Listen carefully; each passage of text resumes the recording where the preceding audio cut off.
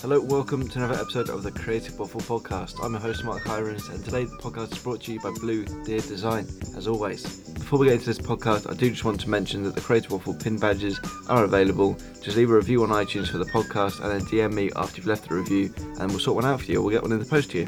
Also, if you do want to help the podcast at any point, do give it a share on social media, screenshot this wherever you're listening to it or watching it, and share it on social media, tag Blue Deer Design and Creative Waffle. You can also help the podcast by buying design resources over at Design Cuts via the link in the description of this video or the description of the podcast. There is an affiliate link that will help the podcast to grow, me to become a better designer, you to become a better designer, and get some great resources. Anything from fonts to markups you can find at Design Cuts. So let's get into the podcast. Today's guest plays a massive part in the design community over on YouTube with 44,000 subscribers, sharing his advice and wisdom just like he does in this podcast. He's a designer over at Hobnob Invites, specialising in brand, UI, UX and web design. Today's guest is Jesse Showalter. I hope you enjoy the podcast. Welcome to the podcast. Yeah, thanks for having me, man. Awesome. Can we start off with a bit about yourself, a bit about your background and how you found design? Sure. Yeah. I'm Jesse Showalter. I'm a digital designer, front-end developer. Kind of do a little bit of everything. I'm probably like, I don't know, personally, I would think of myself as a generalist, right? So like I do graphic design, print design, web design. I started doing design about like a little over 10 years ago. I didn't have anything like any sort of skill or trade or something that I really enjoyed or loved doing. And I was playing a lot of music, like punk rock, heavy metal. And I was working in kitchens, like greasy kitchens, washing dishes.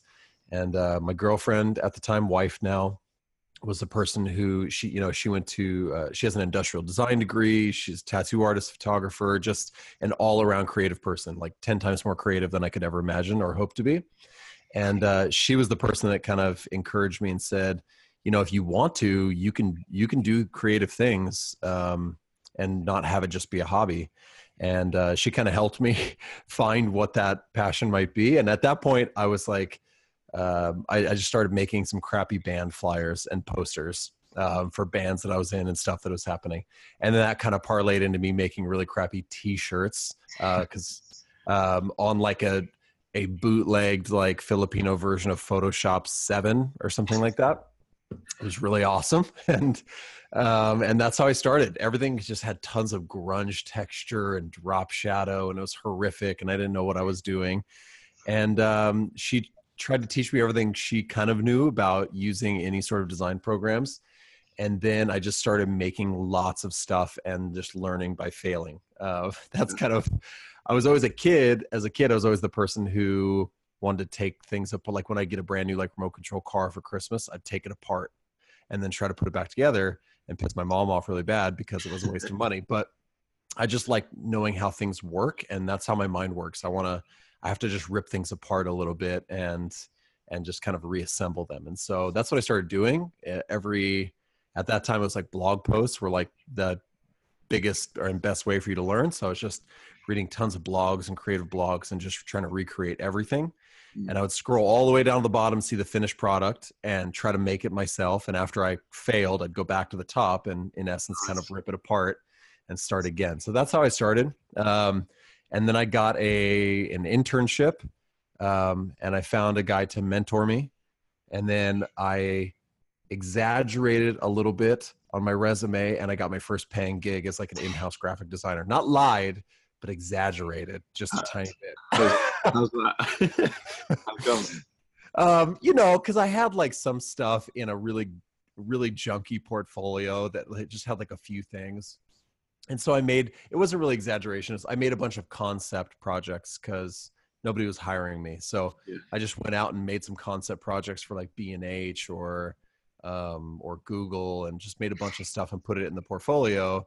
And they were just impressed by that actually. And that actually landed me my first like paying gig. Nice. So I went from being an in-house graphic designer and I left there and I went to a digital or like a marketing agency and design agency. And I worked there for a few years. I did freelance after that for a few years. And then I took a couple of years off to work like with teenagers, like junior high and high school students, kind of teaching them about stuff. And then, yeah. And then I came back just a few years ago. I was like, okay, this is the new kind of like new season I'm in. So I started working for a startup company doing mainly like UI design, UX design, and a little bit of front end development. That's where I'm at right now, doing that full time. That's awesome. So tell me about his kids, like teaching the kids. I didn't know about this. Yeah. So, I mean, I've always been like that first internship that I got was actually for my church. And then, so I was just like working in the media department, doing whatever, like making slides, and it was just like for free. And then, you know, I was always serving in like my youth ministry. So junior high school students, hanging out, you know, playing silly games, just helping families and kids. And it's a really awkward time for junior high and high school students. Yeah. And so I was an awkward kid, and you know, and so I was like, I can relate with that. So I was like, let's do that. You know, I love Jesus. I love kids. Like, let's just hang out. And then I eventually got the opportunity to do it full time. I was like, man, this is like a dream, because I love hanging out with them. I love helping them. So I got to do that for 3 years until I felt, you know, really strongly I was being led to like the next season. And so it was awesome. That's really cool. Yeah. How did you learn yourself? Did you teach yourself graphic design, or did you go to college, or? So that's a funny story. So I did kind of learn by myself. I learned by doing. Like I said, I had a mentor, a really good friend of mine now, who was like the first guy to sit me down and say like, okay, here's a project, do this project, and then critique my project and get really hands-on with me. So that was like invaluable early on. And I think actually kind of rare from, you know, he was just very giving with his time and just wanted to help me. So that was the first thing. And then, yeah, I just learned by doing and reading. And then eventually, after I was already like working for a creative agency full time, I decided I hadn't gone to school at all. So I was like, all right, now's the time. So I ended up going to school online for like an accelerated design and development degree at a college that I actually didn't really enjoy too much, but it was like a 2-year accelerated bachelor's degree. Yeah. And I honestly didn't learn anything there that I didn't already know. It just made me stay up late at nights doing more of it, which for me, I'm a very hands-on person. So that was really helpful for me, just to be forced to do more time, more hands-on, and kind of catch up to some of my coworkers who had spent that time with fine arts degrees, graphic design degrees. It just pushed me a little bit more. So that was the good thing about it. Yeah, I saw your video on whether you need a degree or not at school, to go to school, to get a job, whether you need to go to school to get a job or not. I totally agree with you. I'm in a similar role. I didn't go to graphic design. I went to like a part-time course in London, but apart from that, I haven't gone to university. So it's like I'm trying to build it on my own, like yourself. And what advice would you say, and how to get a mentor? How would you get a mentor, and how would you go about approaching someone to become your mentor? I think I've had a lot of people write me about that, and I'm even guilty, because they'll write me and say, "Hey, can you mentor me?" And I go, I don't have I don't have the time to do it. I'm so sorry. So I think first off, it's not a cop out to say that there's an abundance of online resources that can kind of be as close as possible to mentorship. Like I know the guys over at The Future. I love that channel so much on YouTube. They're so smart, but they have so much stuff when it comes to business. Or I just bought their typography course because I'm like, it's so good. You know, so done any of it yet? I just bought it for like Black Friday, and I'm going to start it pretty soon. So I think there's a lot of resources that weren't available before. So that's like the first thing I would say. I think the second thing is, if you really want to find a mentor, I think it's going to come not from just reaching out to strangers, which is advice that I've given before. Hey, reach out. People will do it. And then I realized I can't even do that myself. So I was like, oh gosh, there's got to be a better way. So when thinking back to my own experience, it was finding somebody you're already in community with, or have started a relationship or a friendship with, that cares about you, because that's really where the mentorship aspect comes in. It's somebody that really cares about you, right? So I was just fortunate enough to have this guy who was like, hey, we're friends. I see you're interested. He had worked for like Disney Interactive and like all these huge companies. And he was like, I can give you a couple hours a week. We'll drink coffee. I'll give you a project, whatever. And I was like, that would be huge, you know? So I think that's definitely the best way. So I think that's the best way to start anything, is with genuine friendships. Cause I think it's so much more like multifaceted than just like, I need something from you. Yeah. And you feel like you're in it together. So I actually just recently kind of did a similar thing. I made a friend. We started hanging out, and he was kind of transitioning from sales and he wanted to kind of push more into marketing design. And so I sat down with him and just kind of helped him with his portfolio and showed him a few things. And we do that like occasionally. And it's not like school. It's not like 30 hours a week of time that he has to spend with me, but it's a few hours here and there. And we do it because we care about each other as friends. Yeah, absolutely. I mean, helping friends and community. There's a woman called Diane Gibbs. I'm not sure if you're familiar with her, who's quite a big part of the design world. She's got a saying that everyone in the design community is like a flower. We're all different petals, and we all come together to make this beautiful flower. We should all help each other out, which is really, really nice. I think that's a really nice way of saying it. Yeah, I think it's super true. Like like it, and I'm experiencing it right now personally because I work remote, and I just put a video out this morning about how it's been officially 1 year of me working remote. Yeah, sure. And it feels kind of lonely because I'm used to working at a design agency or working with like sitting right next to my design lead, back in my old office, and hey, what do you think of this? And that kind of sharpening, kind of collaborative spirit. And I in this last year, I've realized how important community really is. Like, so I'm reaching out to people. I'm like, hey, want to be digital bros? Like, want to meet up and like just chat every once in a while? Like, cause it just, we do need that. Otherwise, I think we kind of grow dull. I think that's the thing, similar thing with the podcast. I think that's another reason why I started it again. You asked me before. I think that's another reason why I started it, just to talk to people, because like I'm working from my parents' living room, and it's all you get to speak to is your parents, and that's it. Right. You get a very one-dimensional view if you just speak to two people. So right. And I think there's a type of person that wants to, you live in like a major like metropolitan city or something, and you want to go out and go to meetups and design groups and stuff like that. There's certain types of people that want to do that.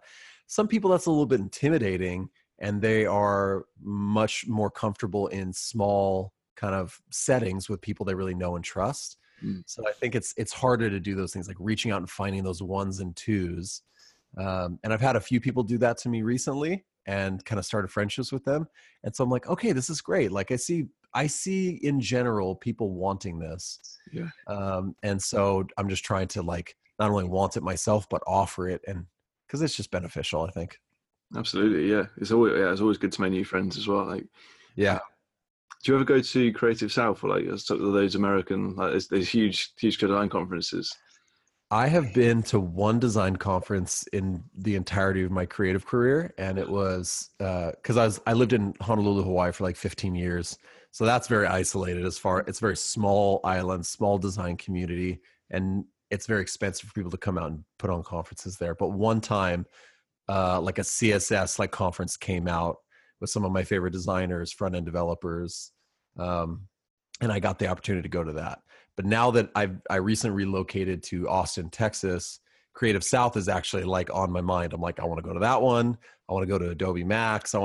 Because I want to start being somebody who's more integrated in the design community as a whole. So they're definitely on my they're on my goals, like for not this year because it's almost over, but next year. Yeah, I was going to say, because it's I came away from that conference last year, Creative South, and just made so many new friends. It really changed like who I spoke to in the design world and people around me. It was crazy. It's really, really worth going to. That's why that one is on my radar, because even the tagline is like, as like designers leave as friends. I'm like, that's what leave his family. Yeah. That's what I want. Like, that's exactly what I want. I live 25 minutes away from Austin, where, like one of the biggest like South by Southwest conferences is going to happen. And I was like, I don't want to go. It just sounds crazy.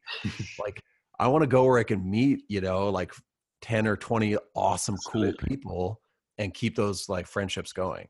Yeah. Well, it's really nice, and it's small enough. It's big enough to meet enough people, but then it's small enough so you know everyone there. It's crazy. Yeah. It's like the perfect size, and I think that's what Mike's talking about, just keeping it that size, and just making sure it's stronger and stronger each year. Yeah. But yeah, it's really worth going to. If you go next year, I'll meet you there. It'll be awesome. Yeah. I'm going. I've already got my ticket. I'm going. Oh, do you? Okay, I'm buying mine soon then. It's done. I'm doing a big American tour. I'm going up to Columbus, Ohio, and just because I've got a few design friends up there now. Then I'm going back down to Creative South, and I'll be going to Crop, which is in LA this year, and then I'm going back home. But just awesome, lots of designers, lots of talk, and yeah, it's 3 weeks in America. It's brilliant. Epic. That's awesome. Yeah. So when did you decide to move away from that office and studio life and go on your own?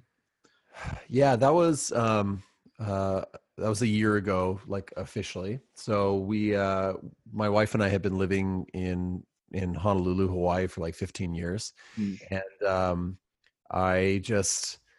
it just became too expensive. It really was like, it was the dream. Like the waters are blue. It's always 88 degrees. It's super fantastic. But we were living in like a 500 square foot apartment, like on the freeway. And both of us were working like 2 or 3 jobs.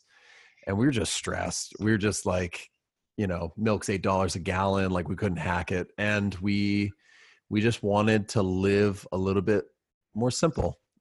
So we felt called. We have 2 kids, and my wife and I felt called that like we wanted to homeschool the kids. So we're like, we can't do that. Like we're both working 3 jobs. How's this even possible? And then it kind of dawned on us like, we just can't do that here. Okay. That's okay. Like we had a lot of time in Hawaii, and we hiked and we traveled and we did all that fun, adventurous stuff. And it's like, okay, let's simplify a little bit. So we chose Austin because we're able to spread out a little bit and just be a little bit more wise. I'm becoming like an old crusty dude. I'm like 34, so I have to start thinking about like, I don't know, like what does it look like when I'm 55? I don't have a retirement. I better start thinking about that. So with that move, I had been working for the company I'm at right now for about 1.5 years, and they said, man, you could just keep working and remote if you want to. And I was like, that would be awesome, because I love the company that I work at so much. So right now I'm the only remote worker at a company in a team of 8, and it has been really, really interesting. It's been interesting to go from being there in the office with them, especially with a small team, because they're so awesome. There's a lot of that fun collaboration, interaction, like we were talking about, to being like just here in my upstairs office all day by myself. So that's a different vibe. That's really handy. Like they can just say that's fine. It's cool. That's really nice of them. Just say go and work. It was pretty great. I think I'm blessed that I work for like a very unique company that they really care about, us in everybody individually, and very much try to make it feel like a family. Like, so on my birthday, they found a place near me that made like some sort of special pie, and they had it like sent to me for my birthday, or, just they go above and beyond to try to make me feel still connected. And that's super awesome. That's amazing for company culture, and just keeping the employees happy. That's probably one of the main things when you've got a business and you're running a business. They should just stick you on an iPad, just stick you on FaceTime and stick you on your chair. Yeah, exactly. They've talked about that, but I'm like, the time difference, it works out okay, but I'm 4 hours ahead of them. Wow. And Hawaii doesn't do daylight savings. So for 15 years, I've never experienced daylight savings. So that was even for a season, I was like 5 hours ahead of them. I don't understand daylight savings. That's just me, but, sometimes out the podcast. Yeah, it doesn't at all, I'm sure. But yeah, I'm like 4 hours ahead. So I get the first half of my day done all by myself with no interruptions, no distractions. And then when they come in and they're making their coffee, I'm like having my lunch, and we kind of link up, and we spend the last half of my day, the last 4 hours or so together, being able to message each other and do video chats about things. It works out really, really well. And I feel like they've even said I'm more productive now than I was there, because I just have that creative block of time in the morning to just produce. So that's cool. That's awesome. I saw in one of your videos that you mentioned of the good and bad parts of working on your own and remote. One of the things you mentioned was, sort of slightly mentioned it, like loneliness, and then you mentioned self-doubt as well. And you sort of, how do you deal with that? And because it's a big thing when you're on your own, you don't have anyone else to boost your ego, and you're not talking to anyone. How do you deal with self-doubt? Yeah, I think that I don't think I would have been able to do it years ago, because years and years ago when I was younger and like a newer designer, because I just wasn't, of course, like as confident in myself, and I had a lot of that imposter syndrome thing going on. But now I just have to trust in what I do and what I know, and not be cocky, but be confident and believe my team members when they say, we love what you're doing a really good job. And that kind of has to just combat the self-doubt of, am I doing enough? Am I being productive enough? So I have to just lean on what I know and what I'm capable of, and be okay with that. And then I think also there's accountability. So my design lead, who's also one of the founders of the company, and she's also a very good friend, I'm able to say, hey, listen, no nonsense. How am I doing here? Just hit me with it. And, we keep each other accountable in that way.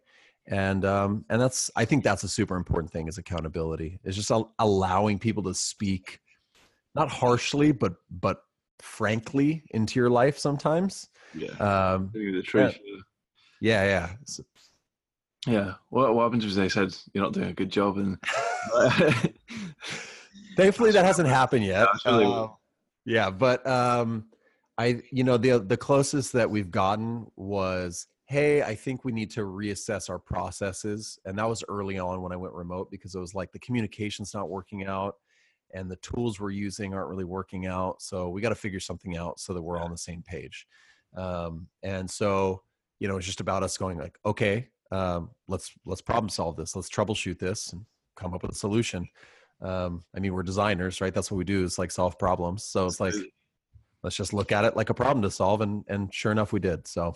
Absolutely. Awesome. Can we talk about your tattoos quickly? Because I'm always fascinated about people's tattoos. And sure. I know it's sort of design. We can sort of hook it into design.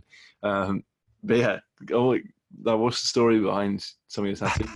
The story behind my tattoos is I started getting tattoos when I was 17, and I had no idea what I wanted to get. So I got really stupid stuff.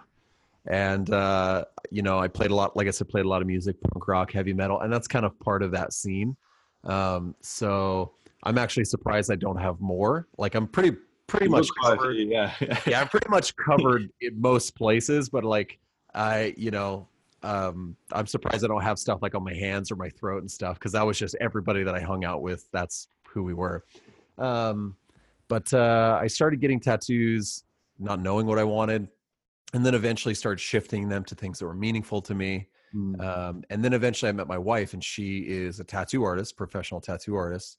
And she was able to say, that stuff you have on you is really bad. Don't get any more stuff like that. So she kind of claimed my skin, and I was like, that's okay. I'm cool with that. And she guided me into getting better stuff. But yeah, so I don't know. What else do you want to know? I don't know. It's cool to know what people's experiences are.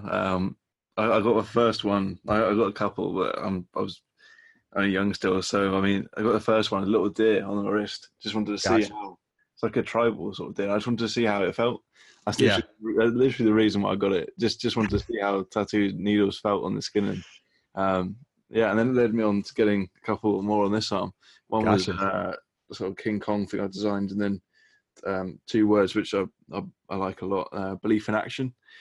It just on my forearm. I think having something that you can look at, and it keeps you going, keeps you sort of motivated. If you have belief in action, you have to have that sort of self-belief, and then the action to do it. You have to be working hard and keep it going. So that's awesome, man. But yeah, I was just fascinated always by seeing people's tattoos and how many you've got, and it's crazy. People usually ask me, what my like favorite one is, Yeah, it's or really which specific. ones hurt the most. I will say, like, I have one on my head here that covers like the whole side of my head. Wow. That that that was the worst, but that comes with a pretty ridiculous story. My wife and I were getting married, and I was much more gnarlier like Yeah. in my youth. So I had like a tall green like mohawk, like 2 feet tall. Really? And oh yeah, I That's was crazy. oh yeah, I was super nuts. And so I had this tall green mohawk, and for the wedding I was like, I want to look really nice, so I was gonna like like razor shave like the sides of my head for my mohawk. And when I did it, my wife went, ooh, I'm gonna put a tattoo right there. And I went, I've never wanted a tattoo on the side of my head. I'm okay, thanks. And then she called me the next day while she was at work and said, come down to the shop, I have it ready. And I went, I didn't want one. I don't want one there. And she was like, I'm giving you this tattoo. I was like, oh, okay. So I go down and she starts tattooing my head. And after like 2.5 hours of her just grinding on my head, I have this horrible migraine. I said, you know what? I'm done. I don't want to finish it. And then she looked at me and said, our wedding is in 3 weeks and you will not ruin my wedding with a half done tattoo. I went, that's super unfair. That's crazy. Yeah, so I finished it out, but it was horrific. You must really love that woman. I mean, All my heart, but I don't love getting head tattoos, so never again. wait. So what's it? Oh, what did you get? I have a Bible on my head, and it's you can see it when I get like a really tight like haircut. It like kind of pops out. So that's always fun when I go get a haircut because the barbers are always like, oh, like they're discovering something. Like that's fun. Like That's awesome. you're welcome. That's a cool story. That's a really cool story. Yeah, nice. So on to YouTube stuff and Okay. sort of the game of YouTube and how you've done on YouTube and when did you start? Was it because I saw your first video like it was 4 years ago? But was that like when you started, or have you deleted some? Or Yeah, I did a couple of videos. I was doing some client projects and I was using this CMS, and I don't know why I just got like this bug like in me. I was like, I'm just gonna make some videos about this. And mainly it was like to document it. So if I had to go teach myself how to do the same things over again, I was like, I'm just gonna do that and put them up on YouTube. And they're horribly made. And I was like, whatever. And I just left those for a few years. But it was 2 years ago really that I started working for this company. I was designing again, and I was like, I think I'm gonna start making videos. And the big reason was, I want to help. I feel like I just want to help people, like, and that would be kind of like the closest I can get right now in my busy state to mentoring people. Is there was just not enough information for beginners, I think, out there. There's a lot of stuff and a lot of great channels, a lot of great blogs, a lot of great content out there, but they tend to grow and mature as the person grows and matures. And so it might be like a development like channel, and they start with HTML and CSS, but all of a sudden they're doing like building like custom apps and stuff. And it's just how YouTube and everything works. Those old videos kind of go to the back, and people are left with, usually discovering nothing but the complex advanced stuff. I was like, man, that's really hard. So I want to focus my stuff around who I was, like for people who like basically who I was like 10 years ago, looking for entry level stuff, just trying to help people, encourage people, help grow their confidence in some of that kind of beginning stuff. So that's why I started. I just really wanted to help people. And I told my wife, we're like, this is going to take a little time, and probably like, you're doing a podcast. It takes a dedication of time. We're like, hey, let's just do it for 2 years and see what comes of it. See if we help anybody. We don't care what happens. We'll just do it. It'll be like a hobby kind of thing. And it's been really, really cool. I've had a lot of people who've written to me and just said, hey, you've helped me so much. Helped me build my portfolio. I landed a job because some of your advice. I'm like, that's so cool. Like, so yeah, so it's been fun. Was it like 40,000 subscribers now? Yeah, I'm like 41 or 42. I had like a ridiculous goal to hit 50 this year. And I had like my minimum goal is to try to hit 25 this year. And I passed that. And I was like, wow, that's awesome. And my ridiculous one is 50. And I'm not quite sure if I'll hit that, but close. Is it true that after you get past 1,000, it just keeps tumbling and it gets really quick? I think probably for some people that's the case. But I think for the majority of people, as far as from what I can tell, it's a consistent grind, and it's just like it's like anything else. There's very few overnight kind of successes. That Mm, person, you're like, hey, this person's like, I just found this person. They've probably been doing it for years and years, you know. absolutely. So that's the same thing for me. It's like I put out usually 2 videos a week, and it's like planning the content, writing the content, filming it, editing it, and it's just a grind. Yeah. How do you Yeah. come up with the topics? Just Um, helping people know what you would like to learn, or yeah, it was kind of just either, I mean, part of it is planned, like, hey, I feel like this is what most people are looking for in this use yes. case. And then sometimes it's lazy. It's like, here's what's on my mind right now. Because I'm just like, it's the channel tends to focus around me, not because I think I'm fantastic or anything, but just because it's like where I know to speak from is like my experiences. So I try to do a mixture of like, hey, I'm going to design like an interface, or I'm going to design this thing over here, or share a new tool that I like. Or sometimes it's like, I had this weird client experience. Let me tell you a fun story, kind of thing. Yeah. I mean, what's your thoughts on getting a personality across on YouTube? Because that's something you do really well. Oh, really? Thanks. I think it's just about people being you just being yourself. There's a lot of different people out there, like introverts, extroverts, like all sorts of personalities, and I think that a certain type of person connects with me and my personality, and a certain other type of person might connect with somebody else more. And so I don't ever want to try to be somebody that I'm not. I just want to kind of be me, and so I think that's my like encouragement for being a personality, whether it's on a podcast or on video content, is like just be niche, be you, and let your niche find you, kind of thing. Yeah. Yeah, I think I agree with you there. I think that connecting with someone, it almost and watching their videos all the time, it makes you feel like you know them a little bit. I know there's a lot of people I watch on YouTube, and that's exactly the case. I've watched hours and hours of their content, and you almost feel like you can speak to them and know them, and yeah, be their actual friends, and then you don't know them at all. Really, they don't know you. They don't know you. It's crazy. Yeah, that's a tricky balance. One way to That's watch a it. weird thing that happens with like media nowadays, is the Yeah, facade of like, I know this person, but I don't actually know this person. yeah, that's scary. It's scary in a way. Like people putting their lives out there and building up these massive followings, and all these people feel like they know them. If you can get really big, it almost can put you in a little bit of danger. If feel you've got this massive loads of people following you around and um, yeah, coming up to you and I don't know. It depends. That'd be so weird. I don't even. I've never I've never experienced that. I feel like I'm very much still like a little fish in the pond. So I don't know. Maybe that'll happen someday, and I'll be like, okay, I remember me and Mark were talking about this. This is weird. There's quite a few people in the design world now starting YouTube stuff, and it's great to see. Who, in your opinion, is at the top of the game?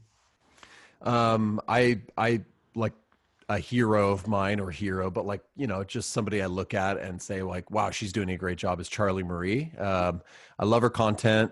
She's super genuine. Like she just kind of is who she is. And so I super respect that about her. And I think her content's super valuable. I watch it all the time.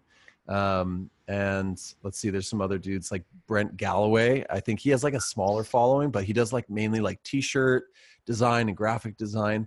And again, like I think I just tend to, I'm drawn towards like just more genuine personalities. When I feel like you're just kind of being real and being you, and Mm. then offering some sort of value, I'm like, cool, I like your channel a lot, because it's, I mean, it's like edutainment or whatever they call that. Like it's educational, but it's also entertaining. Yeah. Um, so those are definitely channels that I follow. I love The Future because I really like Chris Do. He's just super like unapologetic. Uh, so he's not quite like the Gary V, but sometimes he kind of just makes me feel stupid, and I'm like, I need that sometimes. Like, I didn't know that, Chris Do. Thank you. Yeah. You're a Gary Vee fan? I'm a Gary V fan occasionally. Um, Right. just occasionally, like every Yeah. once in a while, I'll be in a season where I'm like, I feel like I need to get yelled at. I feel like I'm not doing enough. I better turn on some Gary V. Yeah, I'm a little bit of motivation. Yeah, it gets you. Um, so what have you seen change over the time on your time on YouTube? What stuff's changed from even like this type of thumbnails that people are putting out, the type of videos people are putting out, or just, I don't know, just take it wherever you want? Yeah, I mean, obviously, I think the standards have raised. I think the bar has been raised. I think like I started out, I bought like this cheap, like $300 like Canon mirrorless camera. And I was like, well, I guess I'm just doing this because I can't afford anything else. And so, and I hear a lot of people say, even the Gary V's of the world, like, whatever, just start with your phone, like, just do whatever. And I'm like, that's good.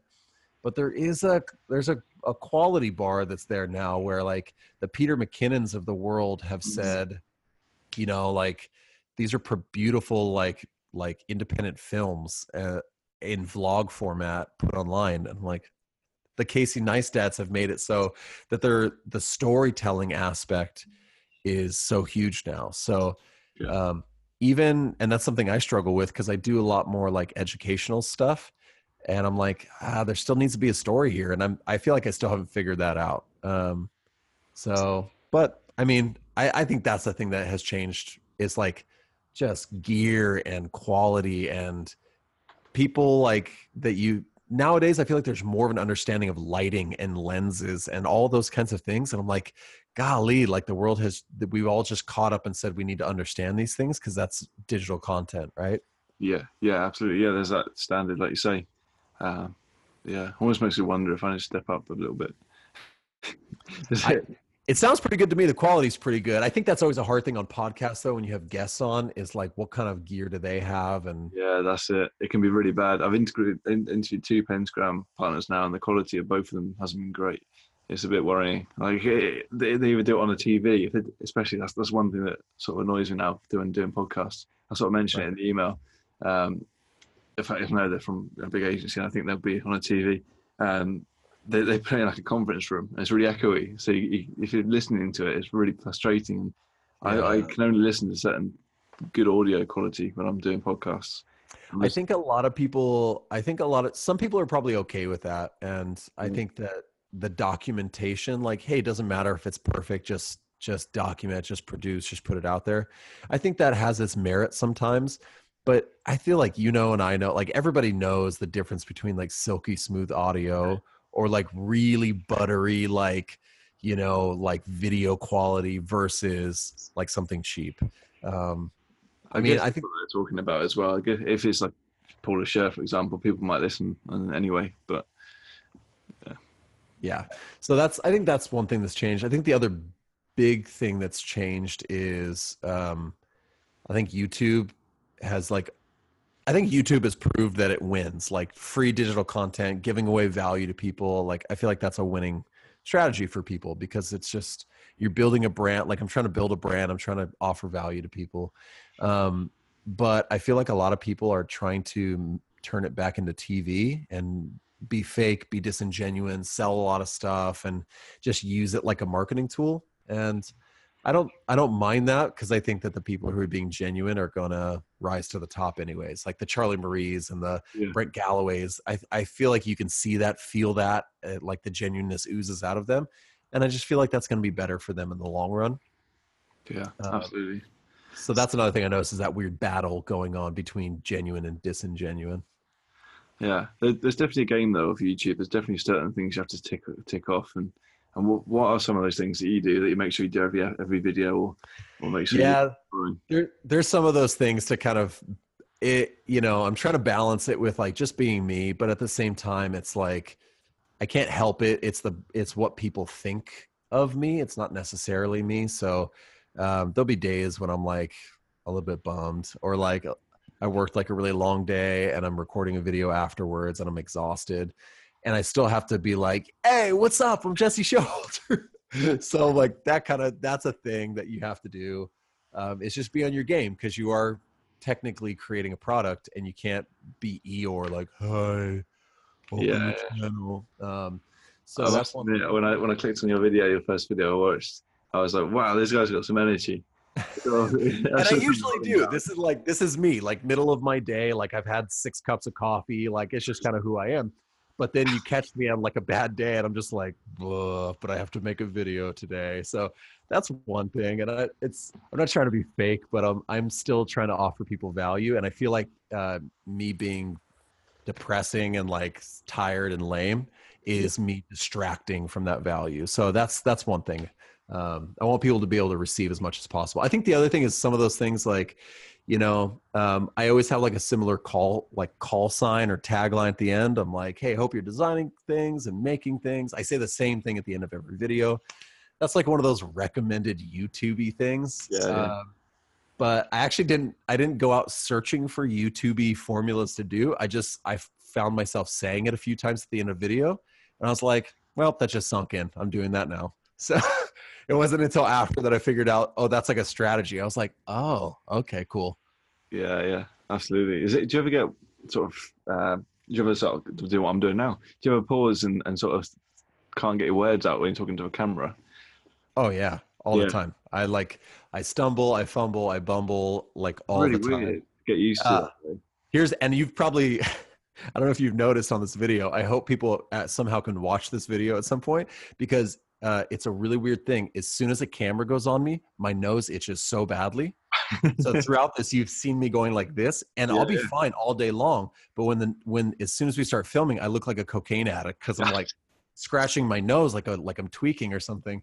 It's this weird reaction I have to being on film. In my head, I was like, he's doing too much cocaine. Should I make that joke or not? Should we bring that up, or is he in recovery? No, I'm just like, it's a weird thing that happens. But I do stumble a lot, and I don't do scripts. I don't know if you do like you do audio or reading stuff. I know some people do scripts.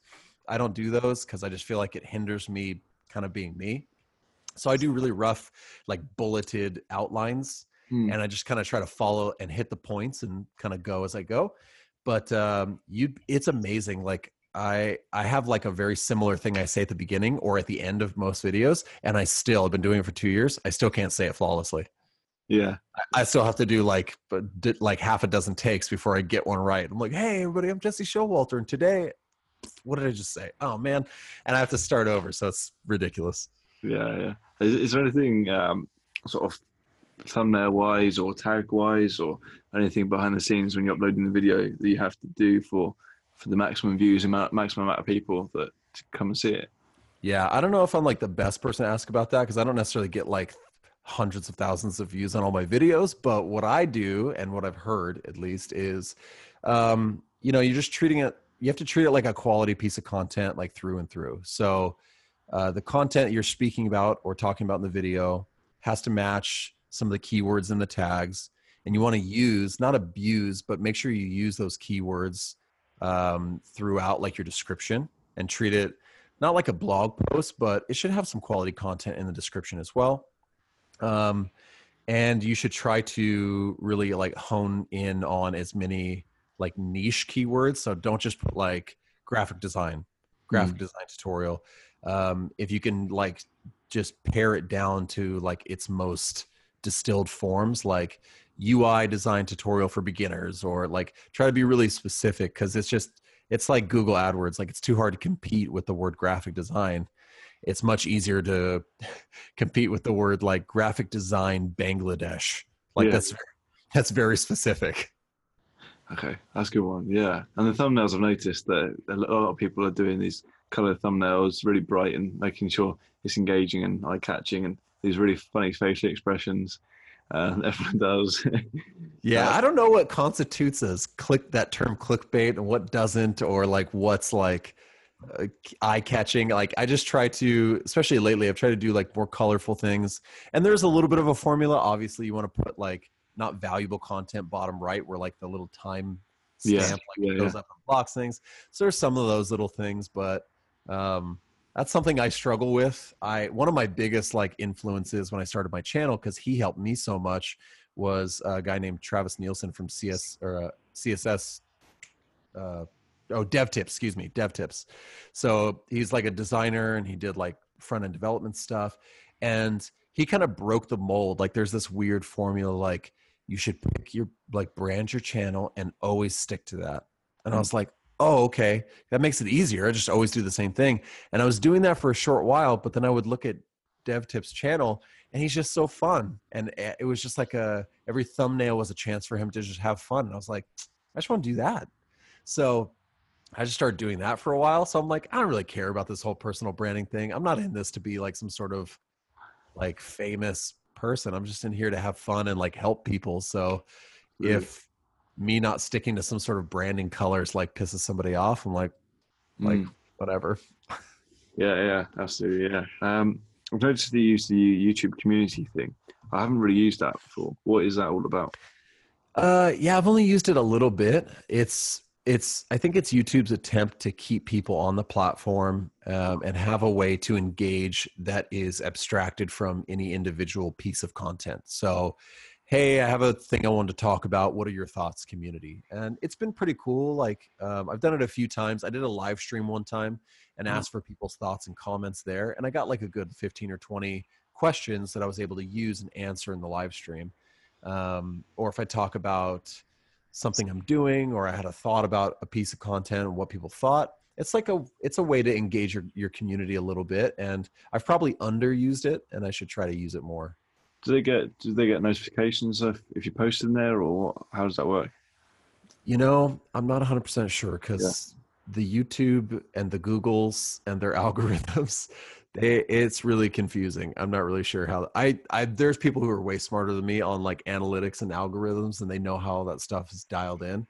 But I just try to do my best to kind of like stick with a plan and offer valuable content. But I do think that they should get pinged when, if they are like, it's all about that notification bell now, I think is what it is. Yeah. They're not, if they haven't hit the bell, they might not get anything from you. Damn. It's, Get people hitting that bell. That's what I need to do. yeah, hit that bell. I don't know. There's just too many things. I'm like, subscribe, like, hit the bell. I'm like, you know what? Just enjoy it. I don't know. Just do you. That's a fair point. That's a fair point. Yeah. Everyone's trying to chase those numbers and hit that. Like you say, hit the bell, get the numbers in, and yeah, just make good fun content. I think that's be personal and yeah, good. Yeah, I that's think good advice.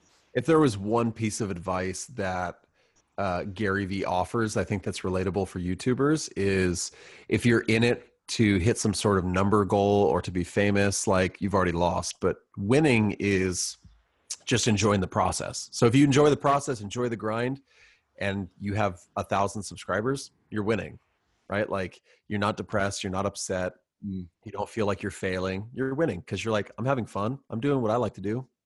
So that's Yeah, my thing. awesome. The last few questions I ask everyone.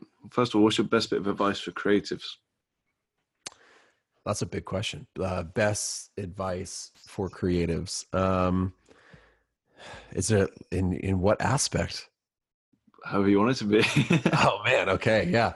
I don't know. My best bit of advice is a little bit of what we've already talked about, which is to be humble and genuine.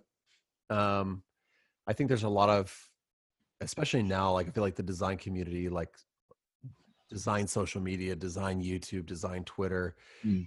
it's really it's just, I feel like it's easy for it to become a popularity contest. It's easy for it to be like, hey, this person's the wittiest or the funniest, or this person reviews the most fun, cool new projects or products or whatever. And I just don't think that's what it's about. I think what I think the best thing about design is that I'm not working in a greasy kitchen anymore. I'm doing something I really love to do.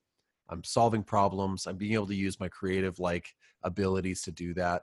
And I'm having fun doing it. Like, if being a creative is not fun, then you're not doing it right. I guess that's my biggest piece of advice.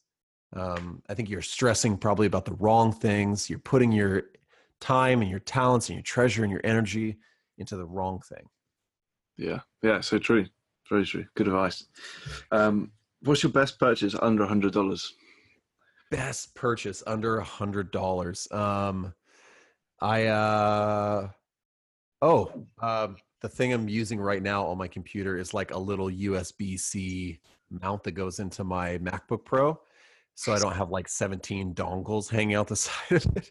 It allows me to plug in my large, like 32-inch monitor, 2 USBs, like that I have on like external hard drives, power the whole thing, and headphones through it. And it just looks just like really nice and succinct. So that's probably, if you use a Mac, like a newer one, that's probably the thing. It's good advice. Yeah, they they got you there. You had to buy adapters, you had to buy this and that, and headphone jack's gone. And then what else are they going to take away? They're going to take away everything else. And Yeah. soon you have to get new thumbs. You have to get special things on your thumbs so you can unlock your phone. Yep. Just craziness, man. I think if I was going to say the best thing that I bought recently that's just slightly above $100 was these noise canceling earphones. Because I work in an upstairs office and it's like a through area. So like my kids can walk up the stairs and go to their rooms, and it can just be kind of noisy in the house. But for the past few months I've had these, I'm able just to like zone everything else out. So that's like another thing. That's good. Yeah. Also, what microphone have you got? This is an Audio Technica something, P48, I think, and it is like leftover. Oh no, excuse me, AT 2020. It's leftover from like my music career or whatever. So it wasn't. Yeah, it sounds good. It wasn't necessarily bought for like podcasting, but it works really, really good. And I'm using like a little Behringer USB interface thing that plugs right in. Cool. Yeah, I was always wondering, because I've got a Blue Yeti, and I'm always wondering if there's anything better there or similar price, or maybe I should invest in it a bit more. But yeah, it's good so far. So finally, last question is, how do you want to be remembered? I think I want to be just overall in life. Probably I'd want to be remembered as somebody who gave, somebody who just offered all of himself always. And I don't want to be a person who holds back, whether that's in my marriage with my wife. I want to always offer all of me, and with my friendships, I don't want to be a bad friend. I want to be the best possible friend that I could be. And I think that same thing should play out to the rest of the world. Like, I want to give people the best of me always. And I think the hard part about that is it requires a lot of self-discipline, and it requires a lot of self-reflection to say, you know what, I'm being kind of crappy right now and I'm not giving the best of me, so I need to fix myself. So that's what I'd like to be remembered for. Awesome. Thank you very much for being on the podcast. Yeah, man. Thanks for having me. It's a lot of fun. Where can people find you and say hello and plug yourself, basically? Plug myself. Yeah, I'm on YouTube, youtube.com/Jesse Showalter. And I also have a website that I haven't updated in years, so don't go there, but it's jesseshowalter.com. Yeah, nice one. All right. Okay. Thank you very much. All right. Thanks a lot, Mark. Thank you very much for listening to this episode of the Creative Waffle podcast. It really means a lot to me just to see the podcast grow and be a part of this community. I really appreciate it. So I do actually want to message a lot more of you. I want to talk to people that are listening to the show. So if you could just leave your name or Twitter handle or Instagram handle, username down below in the comments of this video, or just message at Blue Deer Design on social media, then please do, because I want to say hi to you. I want to say thank you for listening in person or in person over the internet. But yeah, please just let me know your handle, and I want to share the love and say thank you. Also, Creative Waffle Live is coming July 2019. Very, very excited to announce this. We're doing a live podcast, a live panel show. We have 4 designers, maybe 5 designers and illustrators on the panel, and you can be in the live audience and ask them questions about design or business, anything you want to know about their lives and their design and creative world. Some more news on that will be coming soon, but the first guest confirmed is Mr. Matt Roth, the illustrator. Very, very excited to have him on the panel. Someone that I've put up a good relationship with over the last couple of years. So look out for more information, and thank you very much for listening to this episode. I'll see you in the next one.